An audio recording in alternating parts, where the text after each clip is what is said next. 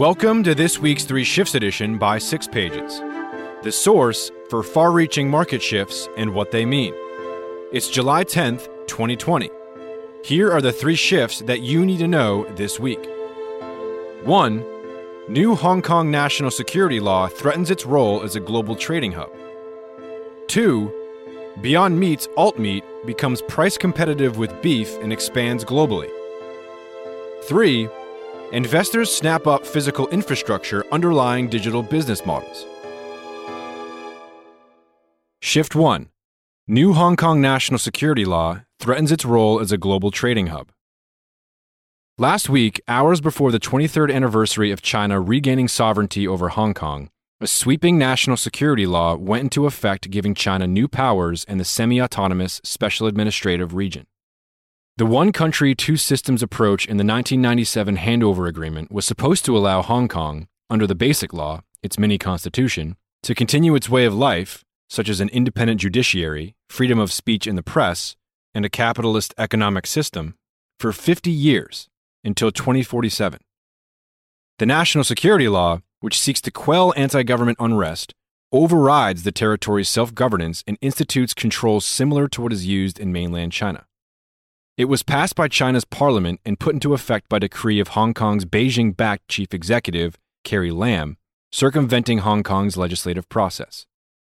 The law lays out 4 broadly defined categories of national security offenses: secession, subversion, terrorism, and collusion with foreign actors. Under the law, which is to be interpreted by Beijing and would override any conflicting Hong Kong law, offending acts could include expressing support for protesters on social media, posting political slogans, waving flags with slogans, singing protest songs, possessing political pamphlets, and lobbying foreign governments, and be met with penalties of up to life in prison. Even foreigners living outside Hong Kong are liable for offenses, including those committed outside the territory, such as speaking out online in support of Hong Kong democracy. Foreign news agencies and non-governmental organizations will be more tightly managed. Officials have already removed books from the public library system in schools. Hong Kongers are reportedly deleting social media accounts and asking websites to remove their writings. Suspected offenders can be wiretapped and surveilled, and there are bounties for people providing information on offenders. The government can monitor and control online activity, for example via requests to tech firms, and search electronics without a court order. China has opened its own national security office in Hong Kong with its own officials, without answering the local jurisdiction. The new office will investigate cases, gather intelligence, and oversee enforcement, policing quote-unquote subversive activities directly if needed. Cases may be tried by Hong Kong judges appointed by the Beijing-backed chief executive, or in mainland China, sometimes behind closed doors. The new security law has received international blowback from foreign governments and businesses, threatening Hong Kong's status as a global trading and finance center and re-export hub to China. The U.S., Hong Kong's second biggest trade partner behind China, has announced intentions to rescind Hong Kong's special status treatment, which has afforded it low or zero tariffs and exempted it from export controls. The U.S. also suspended the export of sensitive technologies, for example chips, and dual-use technologies with both civilian and military applications, for example satellites and firearms sites, to Hong Kong. Australia, in turn, has suspended its extradition agreements with Hong Kong, while the UK has offered 3 million Hong Kong residents with British national overseas passports an expedited path to UK citizenship. Big tech firms, including Twitter, Google, Facebook, Telegram, Zoom, and Microsoft, have suspended compliance with requests for user data from Hong Kong authorities. TikTok pulled its app from Hong Kong altogether. Apple is reviewing the law. The Hong Kong government, however, has made it clear that non-compliance could result in jail time for employees. Multinational businesses are concerned, and some are reconsidering their presence in Hong Kong. In one poll by the American Chamber of Commerce, 40% of respondents would consider leaving Hong Kong in light of the new law. The international reach of the new law, as well as its controls over internet usage and data, may cause startups and other digital companies to look elsewhere. Some firms are already leaving or scaling back their presence, with commercial vacancy rates the highest they've been since the 2009 financial crisis. Singapore, Taiwan, or Southeast Asia have risen to the top of the consideration set for those considering diversifying operations into other locations in the region.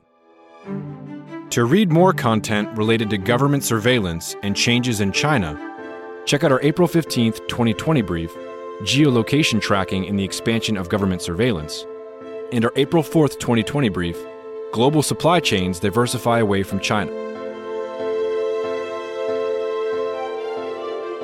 Shift 2.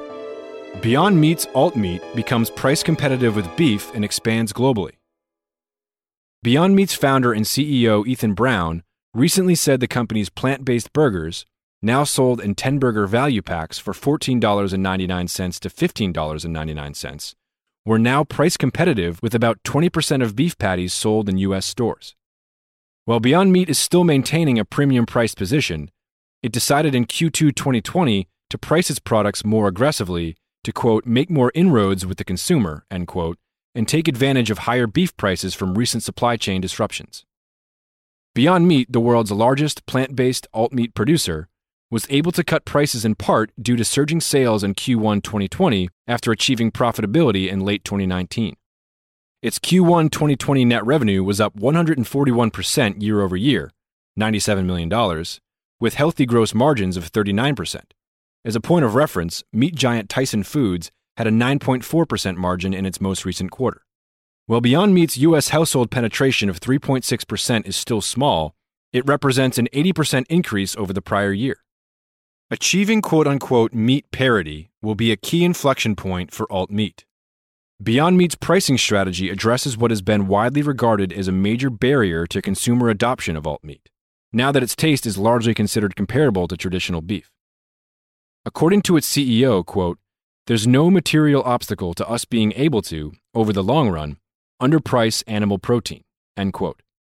Its long-term plan is to underprice animal-based beef within 3 to 4 years. The market had already been taking notice of alt meat's potential. $930 million of investment went into alt meat companies, plant-based or lab-grown, in Q1 2020 alone, more than all of 2019, $824 million.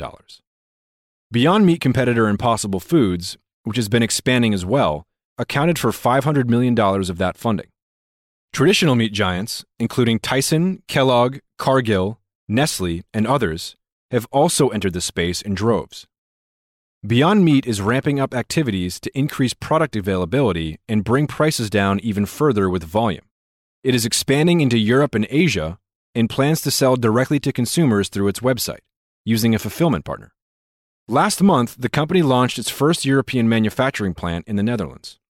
Beyond Meat separately announced it had acquired another plant in the Netherlands that, when operational at the end of 2020, will become the first facility outside of Missouri to handle its proprietary plant protein texturizing process. Beyond Meat is also expanding in China, the world's largest meat market. It entered China in April 2020 through a partnership with Starbucks and later Yum China, which includes, for example, KFC, Pizza Hut, and Taco Bell. This was followed by a deal with Alibaba's Hema new retail chain to bring its products to grocery shelves in 50 Shanghai locations initially, with potential for over 200 stores across China. It hopes to have production in China by the end of 2020. The winner in the space is far from being decided. There is still an opportunity for established meat giants to catch up and leverage their economies of scale and reach. The stakes are high. UBS projects the $4.5 billion meat alternatives market will grow to become an $85 billion global market by 2030. The global market for meat, however, is $1.4 trillion. For now, consumers are the winners, with pricing coming down, quality and variety going up, and with better availability across international markets. If the plant-based meat market takes off, we may see room for differentiated players to target different consumer preferences. For example, non-GMO, gluten-free, plant and animal blends, with not all players selling to the same consumer.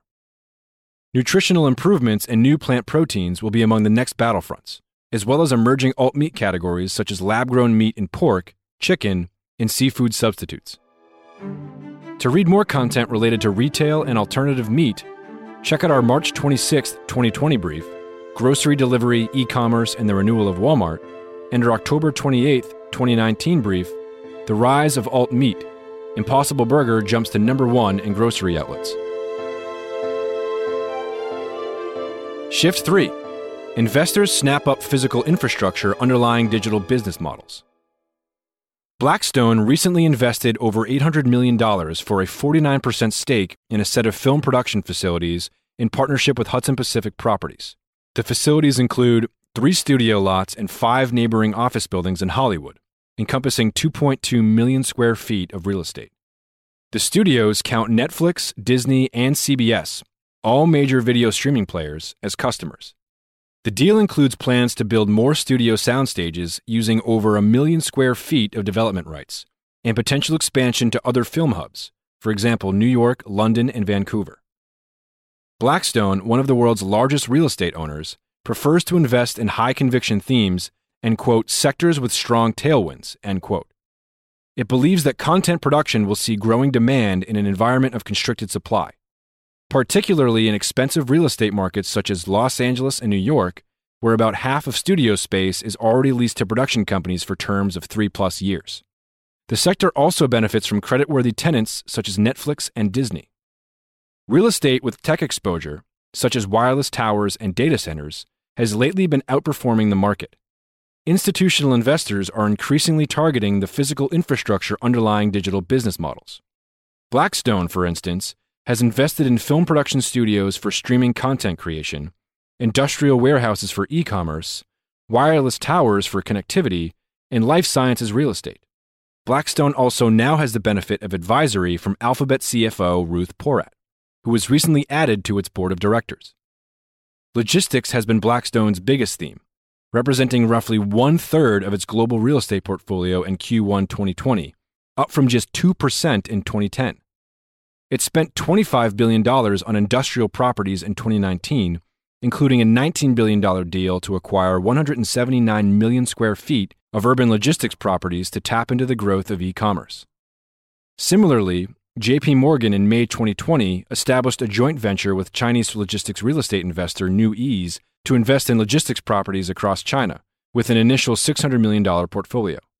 Real estate investor Colony Capital is taking a different tack, selling up to 90% of its $20 billion property portfolio of hotels and light industrial real estate by 2021 to invest in network infrastructure, such as data centers, wireless towers, and fiber networks.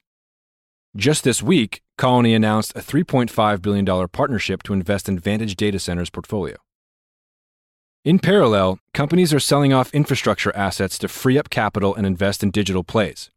For instance, Reliance Jio sold its tower assets to real estate giant Brookfield for $3.7 billion as part of the restructuring in late 2019 that created the Jio platform's pure-play digital subsidiary. Similarly, in October 2019, AT&T sold its remaining owned wireless towers in the U.S., over 1,000 towers, for $680 million in a sale-leaseback deal. More recently, the market has seen discussions circulating around Vodafone, Play Communications, Air, Oi, and Telkom South Africa spinning off network infrastructure assets. As COVID-19 closures and remote work threaten traditional commercial real estate portfolios, for example, office space and retail, mega investors will continue to target digital-influenced opportunities. We can expect to see them amp up their prospecting for less obvious opportunities, their next set of high-conviction digital themes, and investing in the associated infrastructure. These might include ground equipment for satellite internet, industrial freezer and cooler space for online grocery, vehicle-to-infrastructure communications for autonomous vehicles, manufacturing locations in Southeast Asia, and other properties in emerging digital markets like India and Latin America. To read more content related to mega funds and the video streaming wars, check out our May 8, 2020 brief, Stressed Investments and the Mega Fund, and our October 24, 2019 brief, Disney Plus in the Age of Streaming Video Wars. That's it for this week's 3 Shifts edition. If you'd like to read more 6 Pages content and you're not already subscribed, head to 6pages.com to sign up for free summaries of our deeply researched briefs in the 3 Shifts edition straight to your inbox. Keep an eye out for our upcoming brief on which companies may be poised to be the next set of big tech firms.